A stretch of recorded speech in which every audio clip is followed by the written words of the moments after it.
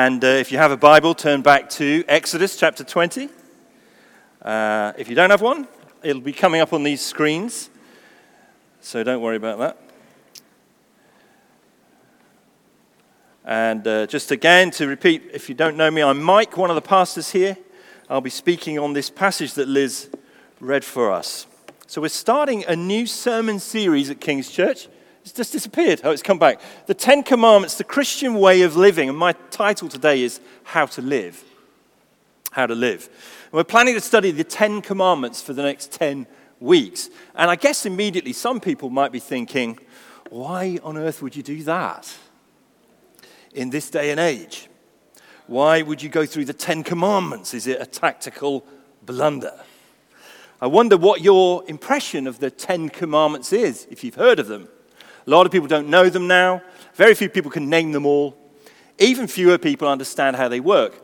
British comedian Ricky Gervais wrote an article in the Wall Street Journal some years ago called An Atheist Easter Message. He's a proclaimed atheist. And Gervais confidently said that he had kept all 10 commandments all his life. Now, I don't know Ricky Gervais, but I do know this. Such a claim reveals a total misunderstanding of how these commandments, these guidelines, these instructions work. Well, what about you? I wonder, what would your impression of the 10 Commandments be? There it is. This is a famous movie. The older members of the congregation will remember Charlton Heston in his world-famous role of Moses, leading the Israelites out of Egypt and going and getting the 10 Commandments on tablets of stone. And here he is. It's very intense, isn't it? It's quite forbidding. And maybe that's your impression of what God's law means. It's quite forbidding. It's quite stern. You don't want anything to do with it. Now, in our culture, the idea of a commandment is seen as almost entirely negative. Surely anything that places limits on me, any kind of moral instruction handed down for me from above, surely we think anything like that must by its nature be crushing, negative, life-denying, a shackle to bind me with. And that's how people tend to think. And Christians can sometimes think like that too. But just listen to some voices from the Bible. These are from the book of Psalms. Oh, how I love your law. I think about it all day long. The law of your mouth is better to me than thousands of gold and silver pieces. The law of the Lord is perfect, reviving the soul. The rules of the Lord are true and righteous altogether. More to be desired are they than gold, than much pure gold, sweeter than honey and the drippings of the honeycomb. The Bible describes the person who believes in God as someone whose delight is in the law of the Lord. How can they say that? How can they think like that? Is this just an Old Testament thing? Something from the past, Actually, no. Jesus himself says this of the law of God. Whoever relaxes one of the least of these commandments and teaches others to do the same will be called least in the kingdom of heaven. But whoever does them and teaches them will be called great in the kingdom of heaven. In John's gospel, Jesus says this: if you love me, you will keep my commandments. Whoever has my commandments and keeps them, he or she is the one who loves me. If you keep my commandments, you will stay in my love. So it turns out that God's commandments are actually really valuable for us now. They are the way to live. And here's the main point of this message. And if you only get one thing from today, this is the thing. The 10 Commandments are showing us how to live when you've been saved. How to live when you've been saved. And we see this in 3 important movements that happen. 3 movements from one place to another place. And that's what I want to spend the rest of my time talking about, is going from slavery to freedom. Going from Pharaoh, Egyptian king, to Yahweh, that's God. Going from self to Jesus. 3 movements. And this is what the Ten Commandments is all about. Firstly, from slavery to freedom. These commandments don't appear in a vacuum. There's a relationship context. It's a bit like a marriage. Now, I've been to a few weddings this summer, and every time, the thing that moves me most is the vows. Seeing a young couple exchanging solemn vows. It's always moving. All that I am, I share with you. All that I have, I give to you. During our wedding, my wife actually started laughing at that point. And my dad, who was marrying us, said, "What's going on?" It turned out my wife was thinking, all that I have is student loans. And I'm giving it to you. And you have a flat. And you're going to share that with me. You know, these young people, they promise to stick together from this time forth, in sickness and in health and all the rest of it, to have and to hold. Now, those vows are pretty intense, aren't they? Pretty intense. But if you're already in a relationship with someone and you love them, they are the most natural thing in the world. So there is a background here of relationship between God's people, the Israelites, and God himself. A love relationship. And it's a story of a history of slavery to freedom. They'd gone down to Egypt centuries before as an extended family of 70 people. Uncles, aunts, cousins, brothers, sisters. And they'd all gone down to escape famine from where they were living. And one family member was already living in Egypt. His name was Joseph. And he was high up in the government. He was like the chief executive of Egypt. Although he was an immigrant, he'd done really well. He secured good treatment for his family. And they settled in a nice area. And they lived there for about 400 years. And there they grew in number. They settled. They built lives. They became part of the community. Although they were ethnically distinct.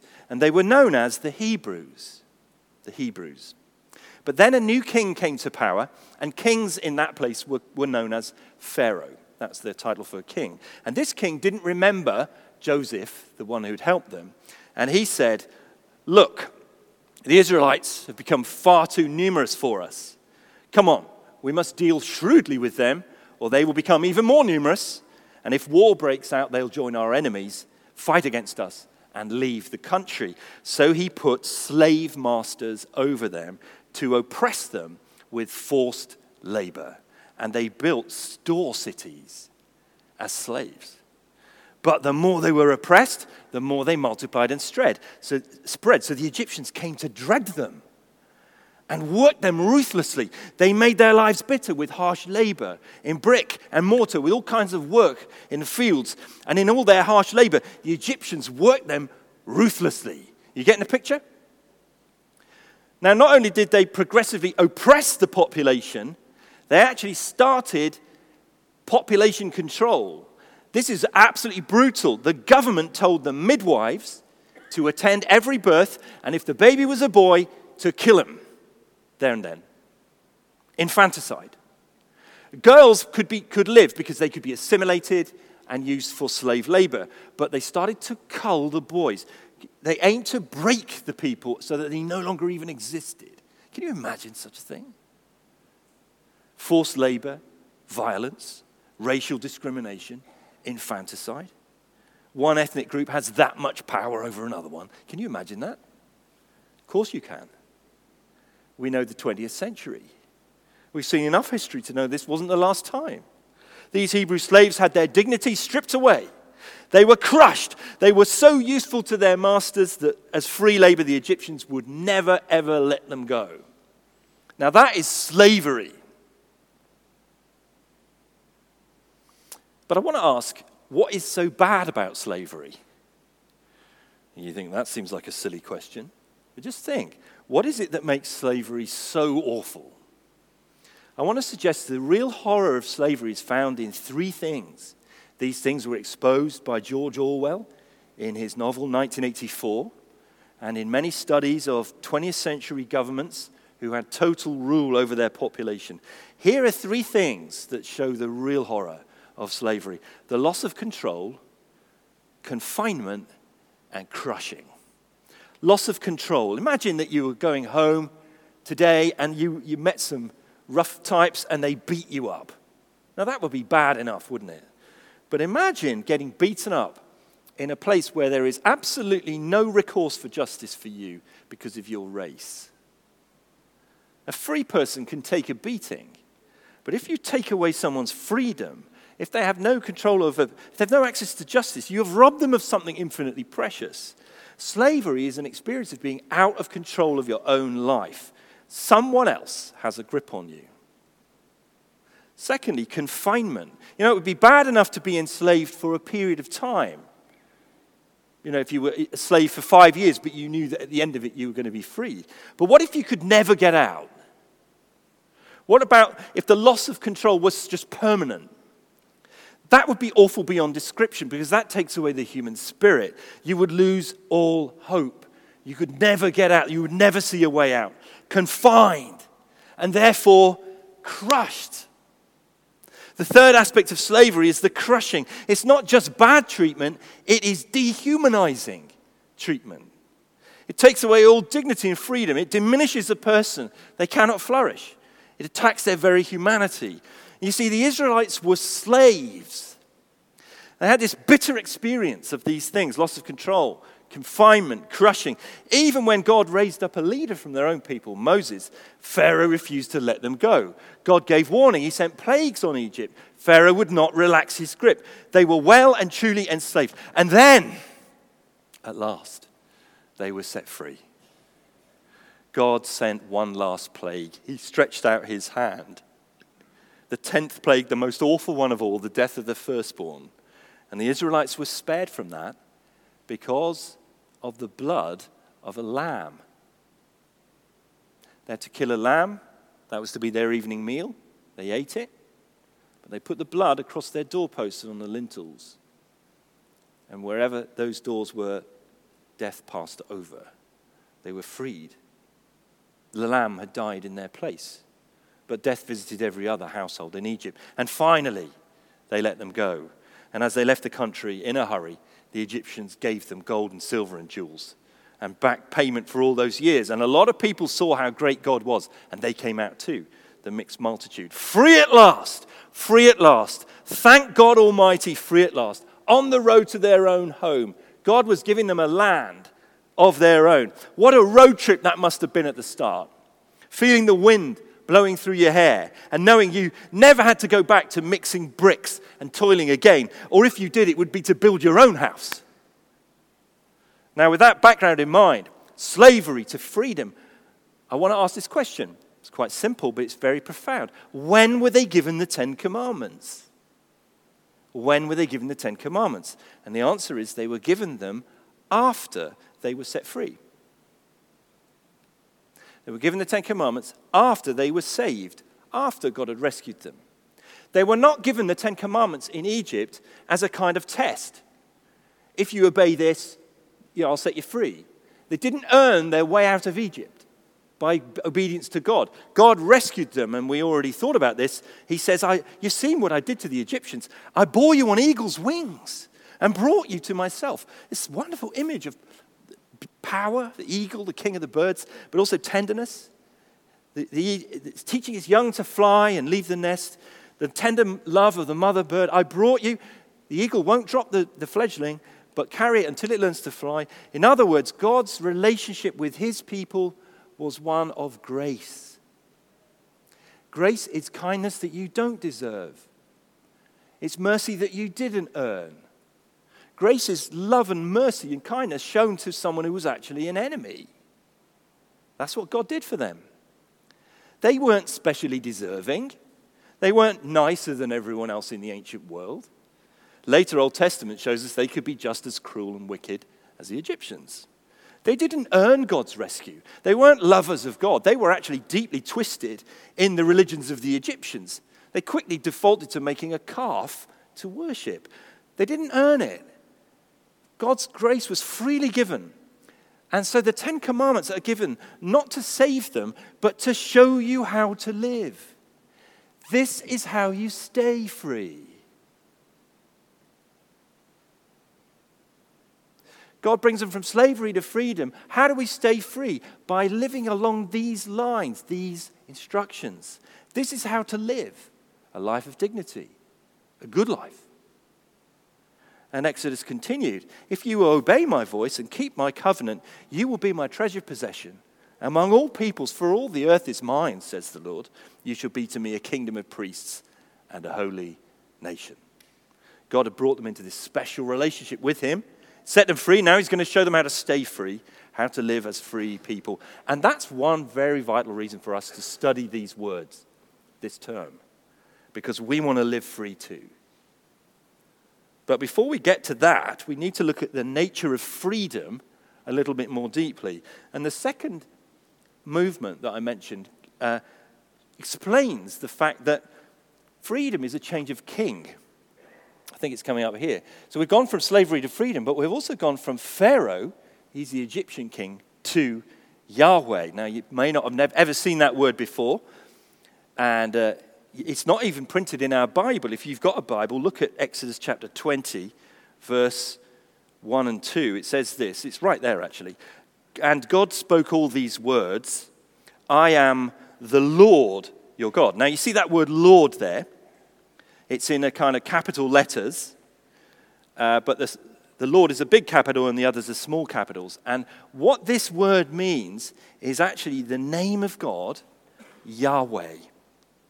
God speaks all these words to his people, and he identifies himself as, I am Yahweh, your God.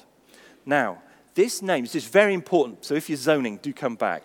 If this name Yahweh means, I am who I am.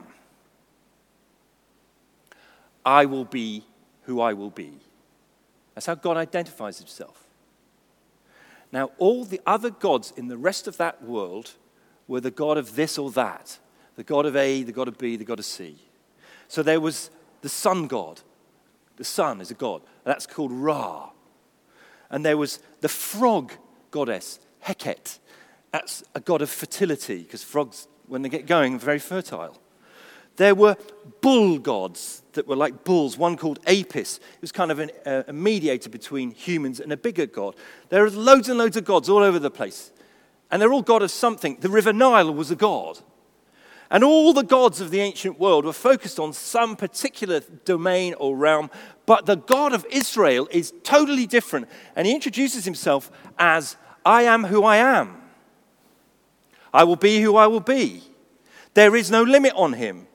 He just is. And he needs no further qualification. So if he is, I am who I am, what does that mean about all the other gods? If he is the God who is, then they are the God who isn't. You see, this name is a claim. With one name, he sweeps away all the competition. And so those plagues that fell on Egypt were not random. They're a demonstration that the true God blows away all the pretenders to the throne. You think there's a frog God? Okay, here's a plague of frogs. Ribbit. How do you like them now? So God introduces and identifies himself with this special, very precious, most revered name. And actually, the reason why we don't print it in our Bibles is out of respect to the Jewish people.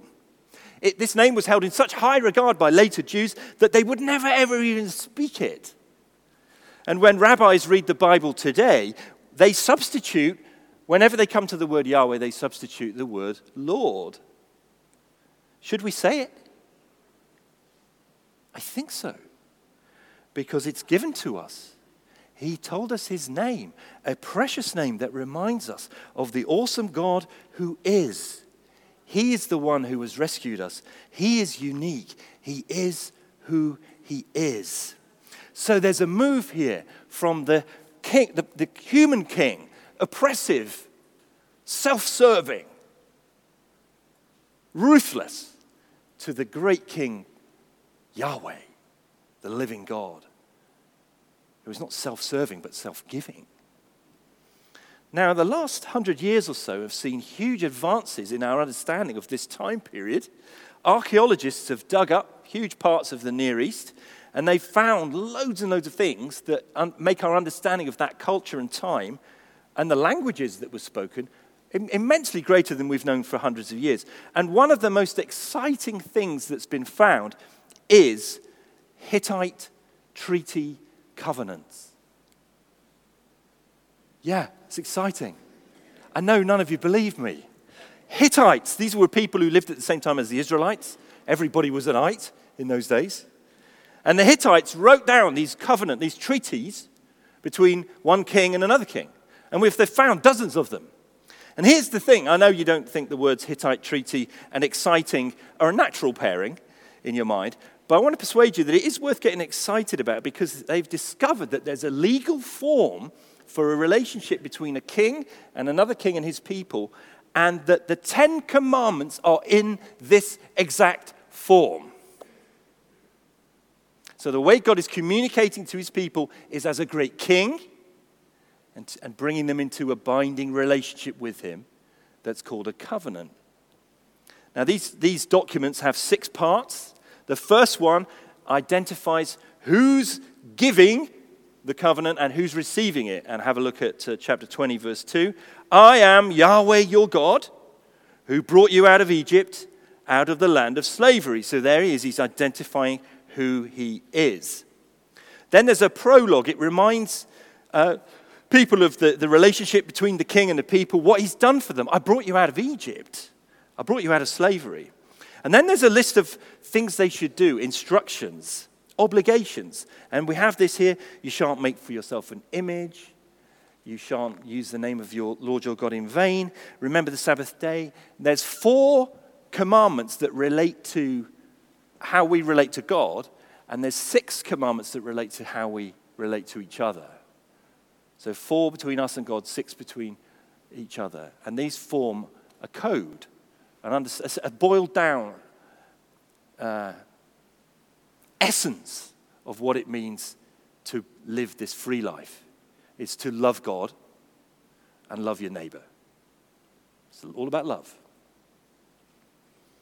Now, some of you are probably thinking, well, this, all right, but this does seem quite irrelevant to my life here in South London in 2023. Actually, this is revolutionary if you understand it. Because here's the real world cash value. By structuring the relationship like this, God is showing people how to relate to him. He does it in terms they can understand from their cultural background, and he transforms those terms. God is showing them that he's a great king, and they are his people. Now that's a form they can understand. And Moses, their leader, has been highly educated in Egypt. He knows how to put it down in writing when God tells him. God is showing people how to relate to him. And he's doing it in terms they can understand from their own culture. And what that means for us, friends, is that we are to relate to God as the great king. And that's why I love the name of our church, King's Church. God isn't your buddy, although he calls himself a friend. God isn't your therapist who you just go to when you have certain needs. God isn't Father Christmas. He also isn't a distant force somewhere. You know, Star Wars kind of force. God is personal. He's not an angry granddad. He's a great king. And he loves his people and brings them into relationship with him. So this is what's going on in the 10 Commandments. We're moving from one king to another one. But this freedom is not the absence of all boundaries. We in the modern Western world tend to think of freedom as having no boundaries. You know, I'm free if I've got nothing to do and no constraints. That is not how the Bible understands freedom. In the Bible, the biblical view, we all serve the thing that we worship and we become like it. Let me give an example. If you worship money, you will serve it. It will govern your actions and your thoughts, your decisions, your dreams. Money will shape your character. It will shape who you are. It will be the grid through which you evaluate people, decisions, and determine value. If money is your God, it's got you. If you worship success, you will serve it. Success will govern your choices, how you spend your time, how you use your emotional energy, how you treat family and friends. You come alive if you achieve, and you die when you fail. Your God is success, and it shapes you. You see, we may think we are free, but in fact, none of us are. We're all in service to something. We're all worshippers, but we don't often realize what we're really worshipping. And the Ten Commandments are part of a relationship with the great King. And this is what they're saying. The God, the great King, has rescued you. He saved you. You owe him your very life. You used to serve Pharaoh, and remember what that was like. Your life was bitter and harsh. He took your life away from you. And now you belong to Yahweh, and he set you free. So if you want to live free, serve the great King. And this is how to live. See how it works? It means that to be a believer, a follower of God, is to relate to God as my King, my Lord, on his terms, not mine. As the Creator, his terms will always be for my good because he made me and knows me. Keeping his law will be the best thing for me. It will make me flourish following the manufacturer's guidelines. If you see a fish in the water, how it glides and swims. See that same fish on the riverbank, flipping, choking, dying. See a bird in the air, how it soars and glides. See that same bird fly into the water, thrashing, twisting, drowning. In one environment, they're free. In the other, they're dying. And we human beings need to know the environment we were made for. What are the laws for us? What is the way for us to swim, to glide, to soar? What are we made for? We're made for the God who loves us and calls us to himself. And so he shows us how to live in these 10 words. So we've gone from slavery to freedom. We've gone from Pharaoh to Yahweh. And thirdly, and more briefly, we are going from self to Jesus. This third movement comes to us because although we've spent most of our time this morning on the Old Testament, we are not interested in a mere history lesson. These 10 commandments are not just history. They are living words. They are alive. They speak to us. They are sharp and piercing. And so as we go through them, we're going to find that every one of the commandments has a negative side and a really positive side. You might not believe me, but this is what we're going to find. I promise. They're going to show us how they apply to us right here and now. Every week we will find how relevant they are. How do our lives connect, though, with the experience of the Israelites 3,500 years ago? The answer is, let me suggest, in the experience of slavery. Now, I don't think anyone here has been a literal slave. It's possible, but I don't know of it. But remember that the essence of slavery that we talked about, loss of control, confinement, being crushed. I think you've experienced that. So if you've got loss of control, something else controls your life. If it's money, you're never free. You never have enough. You can't count on it. And it won't help you with all the really bad problems of life. You get cancer, money doesn't help you, really. The most significant person in your life betrays you, money doesn't really help you. You get heartbroken, money doesn't help that much. So following it and worshiping it is a false god. And you lose control. You become controlled by money. Success promises that you will be significant, but you're never actually going to be big enough. There's always someone who's winning more. You're so aware of your own insecurity and you feel like a pretender. Even when you succeed, you wonder if you're really a fake. If you put somebody else, a relationship with somebody else, a significant relationship, if that becomes the be-all and end-all of your life, you're in service to them, you've lost control. If they leave you, you're broken. You see, we too have many, many gods. Now, they're not frogs, bulls, or the sun, but they are still created things that were made for our good. But when we let them be our God, they break us. And so we need to rediscover the one true God, Yahweh, our Creator. Our gods will confine us, limit us, make us smaller and smaller, crush you in the end. But the true God makes you bigger and bigger and bigger the more you walk with him. Any other relationship cannot bear the full weight of your humanity. You were made for someone bigger. What is great enough to satisfy the human heart?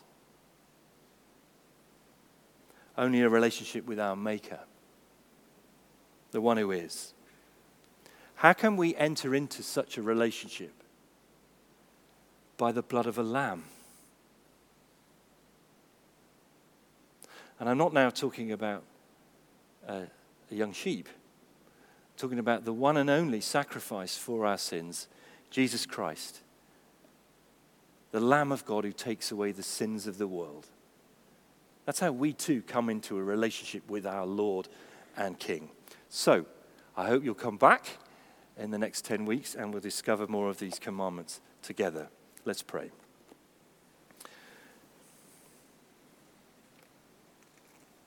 You yourselves have seen what I did to Egypt and how I carried you on eagle's wings and brought you to myself.